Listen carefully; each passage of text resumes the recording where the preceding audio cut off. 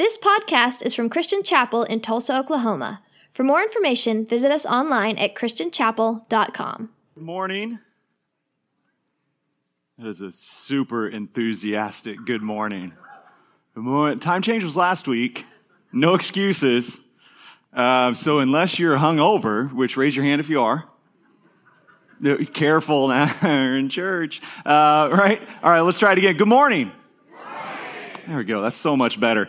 You heard it on those video announcements, but I want to draw your attention to those. You saw some of those Easter invite cards on your chairs when you came in. You can grab those. That's a reminder for you, also a way for you to invite a friend, family, coworker with you. For those of you who prefer a less personal touch with a lower chance of personal rejection, this week you can check out the Christian Chapel Facebook and Instagram pages, and they'll have some social media invites that you can share and pass along to your friends as well. So just multiple ways for us to encourage people to celebrate with us on Easter Sunday. If you're a guest, we're glad that you're here this morning. My name's Chris. I'm the pastor here at Christian Chapel, and you're joining us in the middle of our Lent message series. Lent is the 40 days preceding Easter that the church sets aside to focus and prepare our hearts to celebrate the resurrection on Easter Sunday. This year, we've been walking through Psalm 23 as a way to focus our attention on the good life that Jesus comes to offer to us. So we've called this series of messages Stepping into the Light, because Psalm 23 really just describes this beautiful picture of the life that Jesus provides for us, where we know that the Lord is our shepherd, that he provides for us in every season, in every way that we need. Last week, I was reading an article from John Piper. He's a pastor in Minnesota, a well-known author, and he was writing about his experience with Psalm 23 decades ago when he was in graduate school and was just really in a season of uncertainty, a season of stress. And he went through this process of, he lived a short distance from the school he attended, and he would ride his bike to school every day. And he said as he would ride his bike, he would recite Psalm 23, and his description of what it did for him really kind of encapsulated my hopes for this series, and so I want to share a portion of that with you now and another portion later. But Piper said about Psalm 23, he said, with this passage of Scripture, more than any other, to recite it was also to experience its reality. The psalm itself was green pasture. The psalm itself was still water. The psalm itself restored my soul. Day by day, I lived it, I ate it, I drank it in, and sure enough, in every situation, it came true.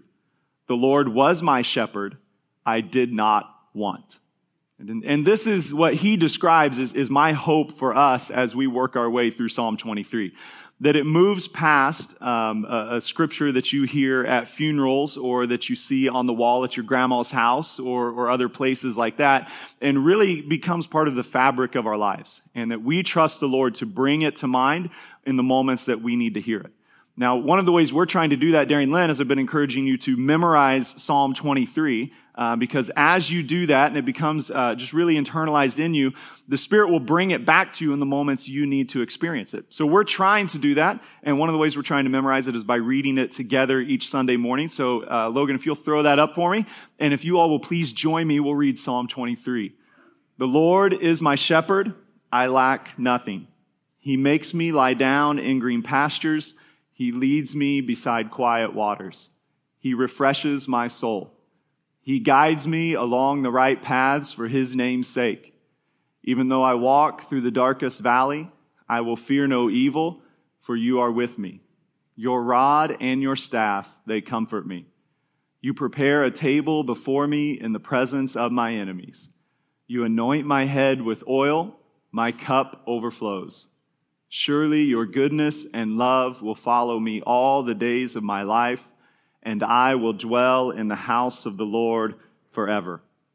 This morning we're going to focus in on that portion there that says, he guides me along right paths for his name's sake. And we're just going to kind of take this in some chunks and work our way through it. But first of all, I need to know how many of you would identify yourself as a planner. You like a plan, you like to work a plan, you love to kind of lay out. Now, of those of you who raised your hand, how many of you are, like, for real a planner?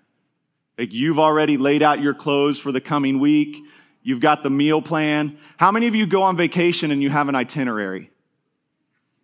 How many, how many of your itineraries have bullet points? Who has ever made a PowerPoint presentation to prepare for a vacation with their family? No? Okay, good, because we would ask you to leave. At that point, you just got to go to the prayer room. There'll be some deliverance prayers. But, for a lot of us, if we're wired that way, and I'm wired that way, I love a plan. I love to work the plan. And then I love to stand on the other side of it and say, look how well the plan worked, right? That is just a deeply satisfying experience for me. And it's also extremely frustrating when other people don't understand there's a plan that they're supposed to be working, right? And so you've been there as well. Now, for those of us who are planners, we hear this portion of Psalm 23 and just think, yes, he guides me along right paths, right? He's going to reveal it to me. And so for some of us, the struggle we find is we think the fact that God guides us along right paths means he's going to give me my 5-year plan, my 10-year plan, my 30-year plan right now. And I'm going to know all the steps along the way. From here until death, he's going to show it all, and then I just got to follow it out. And if we're real honest, what we really want to happen is we want God to reveal that plan to us and then leave us alone and let us follow it, right? Like, thank you, Lord. Now I know. I'll call you if I get in trouble, and just let me go. But that's not at all what David is describing here. And so from the very beginning, when we're talking about the paths God leads us on, we have to pay attention to those first 2 words. He guides. Not God and me guide together. Not God leads and I co-lead and offer suggestions. Not God suggests a route and I say, or we could go this way. He guides. And David's pointing us back to that first statement he made in Psalm 23, the Lord is my shepherd, making clear to us that God is ridiculously in charge of our lives, that he is the shepherd, we are the sheep, and we are completely different from him, and in our relationship to him, we will always be subservient. He always knows the better way. And what's important for us to understand is not only that's who God is, but that's actually what we need. For Dave Blair, many of you know him. He's a member at Christian Chapel. He grew up out in West Texas. And he told me that when we started this series, he said he grew up in cattle country, where all the farmers, ranchers, they all run cattle. And the joke that they all had about people who took care of sheep was, why would you want to give your life caring for animals that are born looking for ways to die? And just this idea of cattle are hardy, sheep are delicate. Cattle are a good way to make a living. Sheep are just stupid animals that you're going to spend your whole life being frustrated with. And so when it comes to this idea, he guides me along the right paths, what's important for us to remember is we actually need the Lord to guide us. Now, a sheep without a shepherd will just stay in the same field, the same pasture for as long as it can. It will eat the grass down to nubs. It will wear ruts. Its little trails will become ruts. It will soil clean drinking water. It'll bed down in the same places over and over again until that part of the ground is just full of fleas and ticks and parasites. And so a sheep left to itself will eventually begin to suffer because there won't be adequate food. The land will be eroding around it. The water will be rotten. It destroys not only its own health, but the health of any sheep who might come along after it. And so what David is teaching us here is we need the Lord to guide us, because if we don't, we'll get stuck in the same spot. We'll begin to become malnourished. We'll wear ruts into places that we were supposed to just be passing through. We'll soil the water that's supposed to bring health and wholeness to our souls. And we'll ruin the land for those who are coming after us. He's just painting this picture. We need the Lord to guide us. And when he guides us in a way, so picture with me a large flock of sheep. And if you've ever had this experience of seeing a large flock of sheep travel from one space to another. So when I've been to India a few times, when we hike through the Himalayas, there are shepherds leading large groups of sheep along the trails. And the larger the group of sheep, the more shepherds they will have accompanying them. Right? So you'll never see this flock of hundreds of sheep with just one singular shepherd. But the bigger they are, so you're hiking along these trails and you come up on the group of sheep, and it's like there's a mountainside and there's the cliffside. And so you always get in on the mountainside, right? Because that sheep, if it's you or them on the cliff, you're going over and they're staying on. So you smash up against it and they start to come by. And there's typically a shepherd at the front leading them. There's a shepherd in the middle, keeping them going in the right direction. And then there's a shepherd at the back making sure if any of them stop or get kind of up on the hillside that they can get them back down and get them moving again. Now, the way God leads us is similar to that. He leads us from the front, he leads from the back, and he leads from the middle. This is what David describes for us in Psalm 139, verse 5. When he's talking about the Lord's presence in his life, he says, "You hem me in behind and before. You lay your hand upon me." See, when God guides us, it's not just that he's out in the distance saying, "Come on, let's go." It's not just that he's way behind us saying, "Hurry up, get moving." But he is in front, he is behind, and he is right there with us, laying his hand upon us, leading us and guiding us. David also goes on to show us that the way God leads us is personal.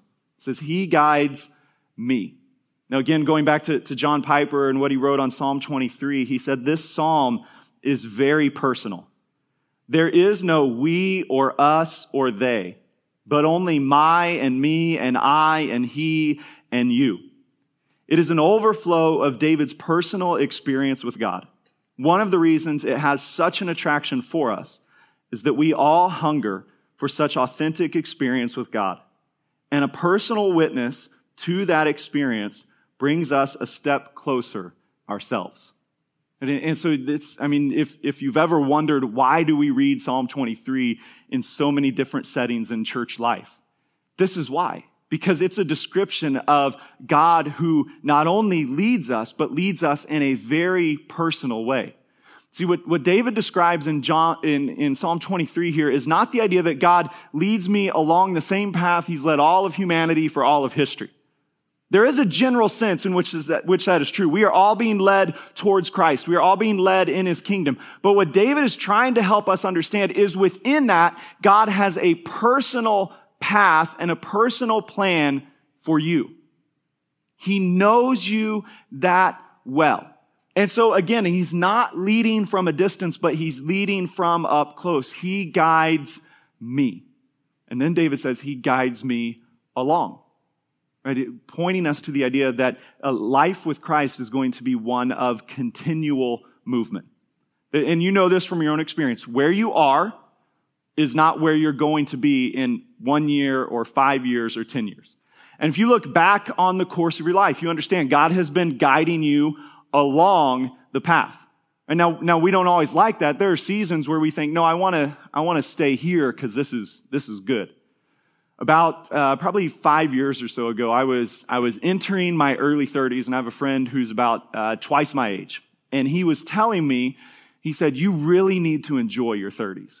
He said, they are such a great time of life. Your kids are typically out of diapers, but still young enough that they like hanging out with you. Your parents are usually still healthy and strong, and you haven't started caring for them yet. Professionally, you're typically starting to hit your stride in your 20s and really feel established. Personally, you've sorted out generally who you are, what you're good at, what you're bad at. Then if you're married, that's generally a point where you're starting to feel really, that oneness that the scriptures describe has started to happen if you've been married a little while. And so as he's telling me this, I'm kind of looking at my life and thinking, yeah, that's it. I mean, it was just a couple months before Greg and I transitioned here at Christian Chapel, and I moved from being co-pastor to lead pastor. And so it was just this sweet season that my friend was describing. And because I'm greedy, I thought, well, instead of just my 30s, what if that could extend into my 40s? Like, instead of 10 years, can I get 15 years or 20 years? Like, if you're describing your 30s were awesome, but I'm pretty sure God's going to make my 30s and 40s and probably even 50s that way. Just because that's how we think. Well, literally within a couple months of that conversation, Greg and I transitioned here, and I moved into this new role, and everything was fun and exciting. And within I think 2 weeks maybe of the Sunday I became the pastor at Christian Chapel, we were in Topeka over fall break visiting Angie's family, and we found out her dad had leukemia. And within a year from that day, we were at his funeral. And so this season that Angie and I had planned on lasting 10 years, 15 years, we didn't even get our year out of it. And in that moment, there's this, you're kind of walking through grief, but you're also honestly walking through some frustration. Like, God, I thought we had a deal. My friend said your 30s were awesome. My friend said your parents stay healthy all through your 30s. I'm 32 and it's not happening anymore. God, what is going on? And in that season, we had an option of either just deciding, well, forget it. We're just going to chart our own course. God's clearly not taking care of us. Or he had an option, which some do, of just, well, I'm just going to sit down here in my grief and be mad and be angry, and I'm not going to trust. Or we trust God will lead me along. That this maybe isn't what I wanted. It maybe isn't what I planned, but he knew it was coming. It hasn't caught him off guard, and he's going to lead me through it. This is where I think many of us, we get into trouble because we have a plan. And we think that his job is to work our plan for our glory. But what he's trying to teach us is, look, there are things in life that are going to come your way. But no matter what happens, whether that's the result of your sin, the sins of someone else, or just kind of like in Angie and I's case, just the fact that you live in a fallen world and sometimes bad things happen. But none of that stops him from leading us through those things. But it's a lesson I learned there that I'd learned earlier in life as well, that you can never attach your identity to who you are or what you're doing at a particular point in life. Right? Eventually, junior high and high school students, eventually you're not going to be the superior student. Eventually, you're not going to be the athlete anymore that everyone looks up to. Right? For us, eventually you're not going to be the new bride or the new husband. You're not going to be the mom of toddlers. You're not going to be the grandparent of littles. You're not going to be the boss at work. You're not going to be the top salesman at the company. You're not going to be the most respected person in your neighborhood. Eventually, all of these titles kind of fade away. And when they fade away, what do? Do we trust that God is now going to lead me along this new place? Or do we get mad that we're not where we used to be? One of the beautiful blessings of Jesus as our shepherd is that he is constantly leading us from where we are to where he wants us to be. And there is no circumstance that will come your way that inhibits his ability to lead you along. The next thing David tells us is he leads us along right paths. And that is so tremendously comforting because it means whenever you're following the Lord and you're surrendering your life to him, wherever you are is the right path he has for you right now. And it's also encouraging because it means if you've wandered away or you've rejected him or you've turned your back on him, that he has the ability to get you from where you are, just turned away, wandered off on your own. He has the ability to come and find you and to reestablish you on the right path in a moment.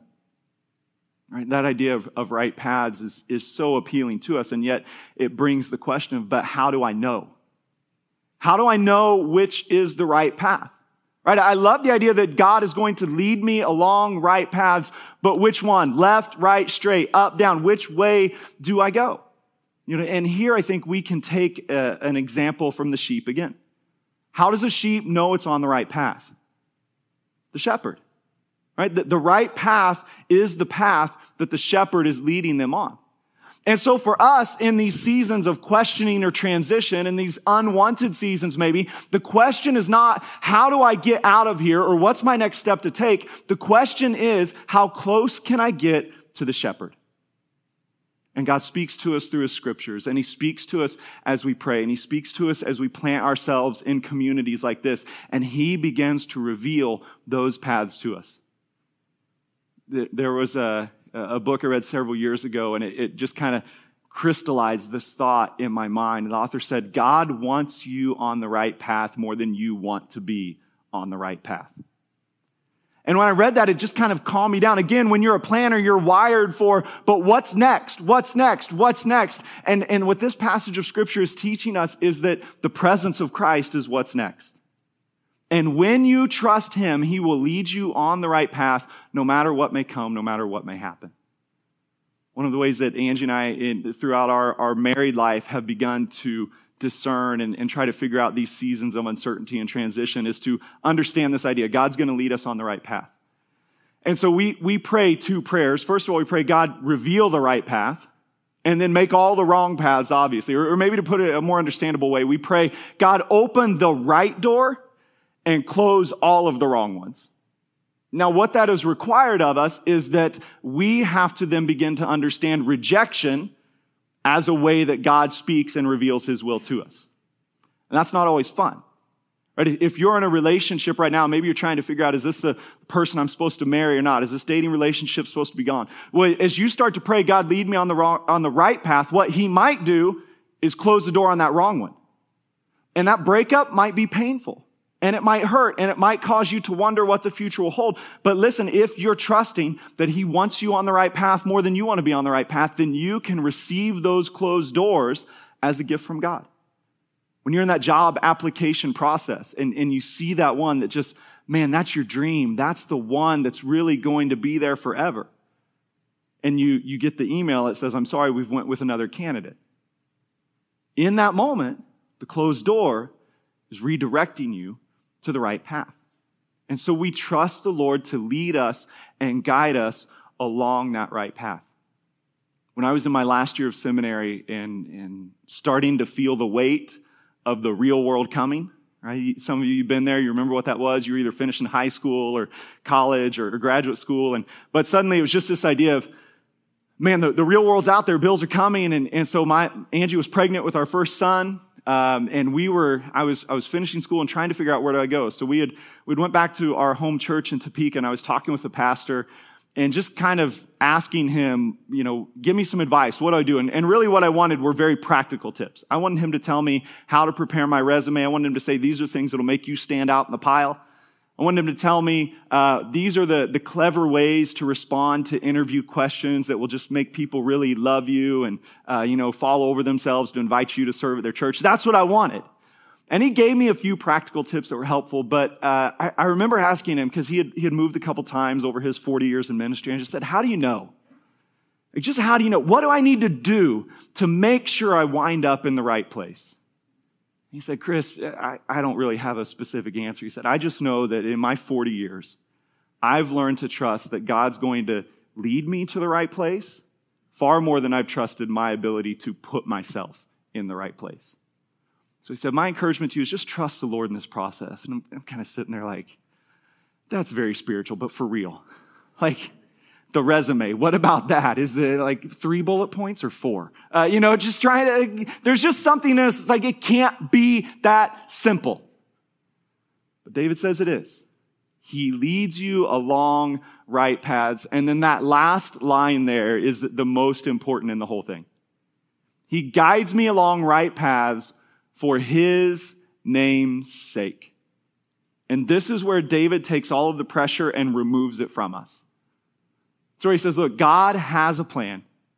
He's working that plan, and he's going to achieve that plan, not because of me and not because of you, but because of himself. In his book, Lessons from a Shepherd on Psalm 23, the author's name, let's see here, is Philip Keller.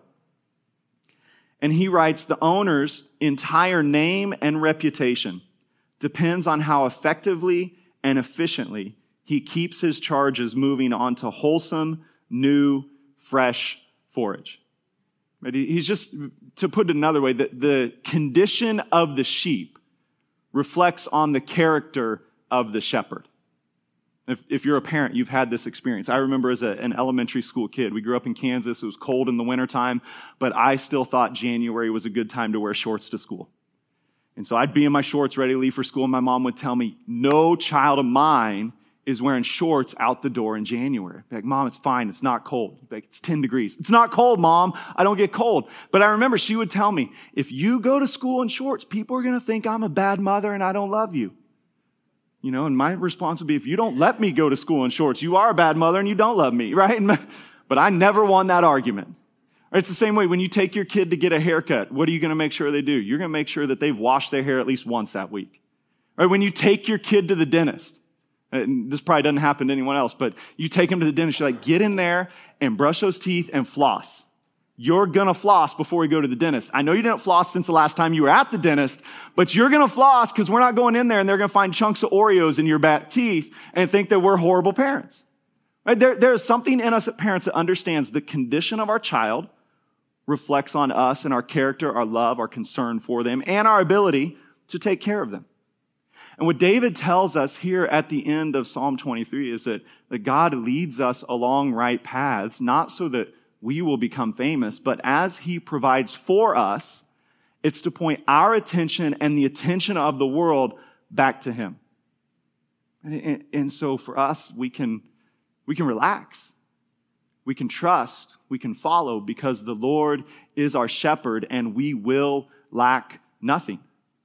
It also means for us that in seasons of success, when people are asking us, how did you achieve that? How did you get there? How did you acquire that ability or that position? Our answer as followers of Christ is never going to be, well, I just got lucky or just right place, right time, coincidental. It's not that at all. Our answer is the Lord has led me and guided me for his name's sake. That God in his sovereignty placed me in this time, in this place with these skills and allowed me to step into this role so that he would be glorified in the world. In seasons of grief and hurt, when the world looks and they know the pain you're in, they think you should be crushed by it. And they say, how are you getting through this? The answer is not day by day. The answer is because the Lord is my shepherd. And even though I walk through the valley of the shadow of death, I will fear no evil because he is with me. Every day it's his strength sustaining me. Every day it's his wisdom that's guiding me. Every day it's his power that's encouraging me. When God guides us along the right path, it is for his fame, not ours. And as he shines that light on our path, it not only illuminates the way for us, but it illuminates a spot in the world of this is what it looks like for people who are fully devoted to Jesus. He shepherds them from in front, from behind, and from the middle. Towards the end of his life, David summarized this idea in Psalm 37:25. He said, I was young and now I am old, yet I have never seen the righteous forsaken or their children begging for bread. He's just painting again this picture for us of the Lord provides. When he shepherds us, he provides. Our greatest guarantee that we will walk along the right path is God's dedication to his own glory and fame in the world. When he has revealed himself as a loving father and us as his children, he will not turn his back on us, but he will continually move towards us. This is the ongoing testimony of followers of Christ for 2,000 years. That where God calls us, he provides for us. That in seasons of success, he helps us to steward it well. And in seasons of lack, we still have enough. This is the promise that we all stand in this morning. It's where our hope is found, that he guides us along the right path for our name's sake. And because of that, we have all we need in this moment. And we will have all we need in all the moments to come. If you bow your heads with me, I want to pray for you. The band's going to come and lead us in a final song. Lord, I pray for those who are here today who need to hear your voice, who need to experience your presence. Lord, I pray as they face uncertainty and they have significant decisions to make, that you would speak clearly to them about the way they should go and how they should walk in it. Jesus, I pray for those who doubt your concern for their life today. And I ask that you would come and affirm to them that you are not just the Lord, our shepherd, but you are the Lord, my shepherd. God, make that real in each of our hearts today, that you have come to lead us and guide us personally through the details of our relationships, through the uncertainties that we face. Lord, for those questions that are in their heart, we just believe today that you have a plan for it. So, Holy Spirit, we ask that you would come and make your presence known to us. As we take time to pray and to sing this morning, may you make a way for us to move forward along the right path you have laid out in front of us. God, we just surrender to you. We surrender to your care and to your guidance. We lay down all of our concerns, all of our worries. We lay down all of our desires for control. And we ask that you would come and guide us along right paths for your name's sake. And as you do, Lord, may your glory be made known in our lives, in our relationships, and in our world.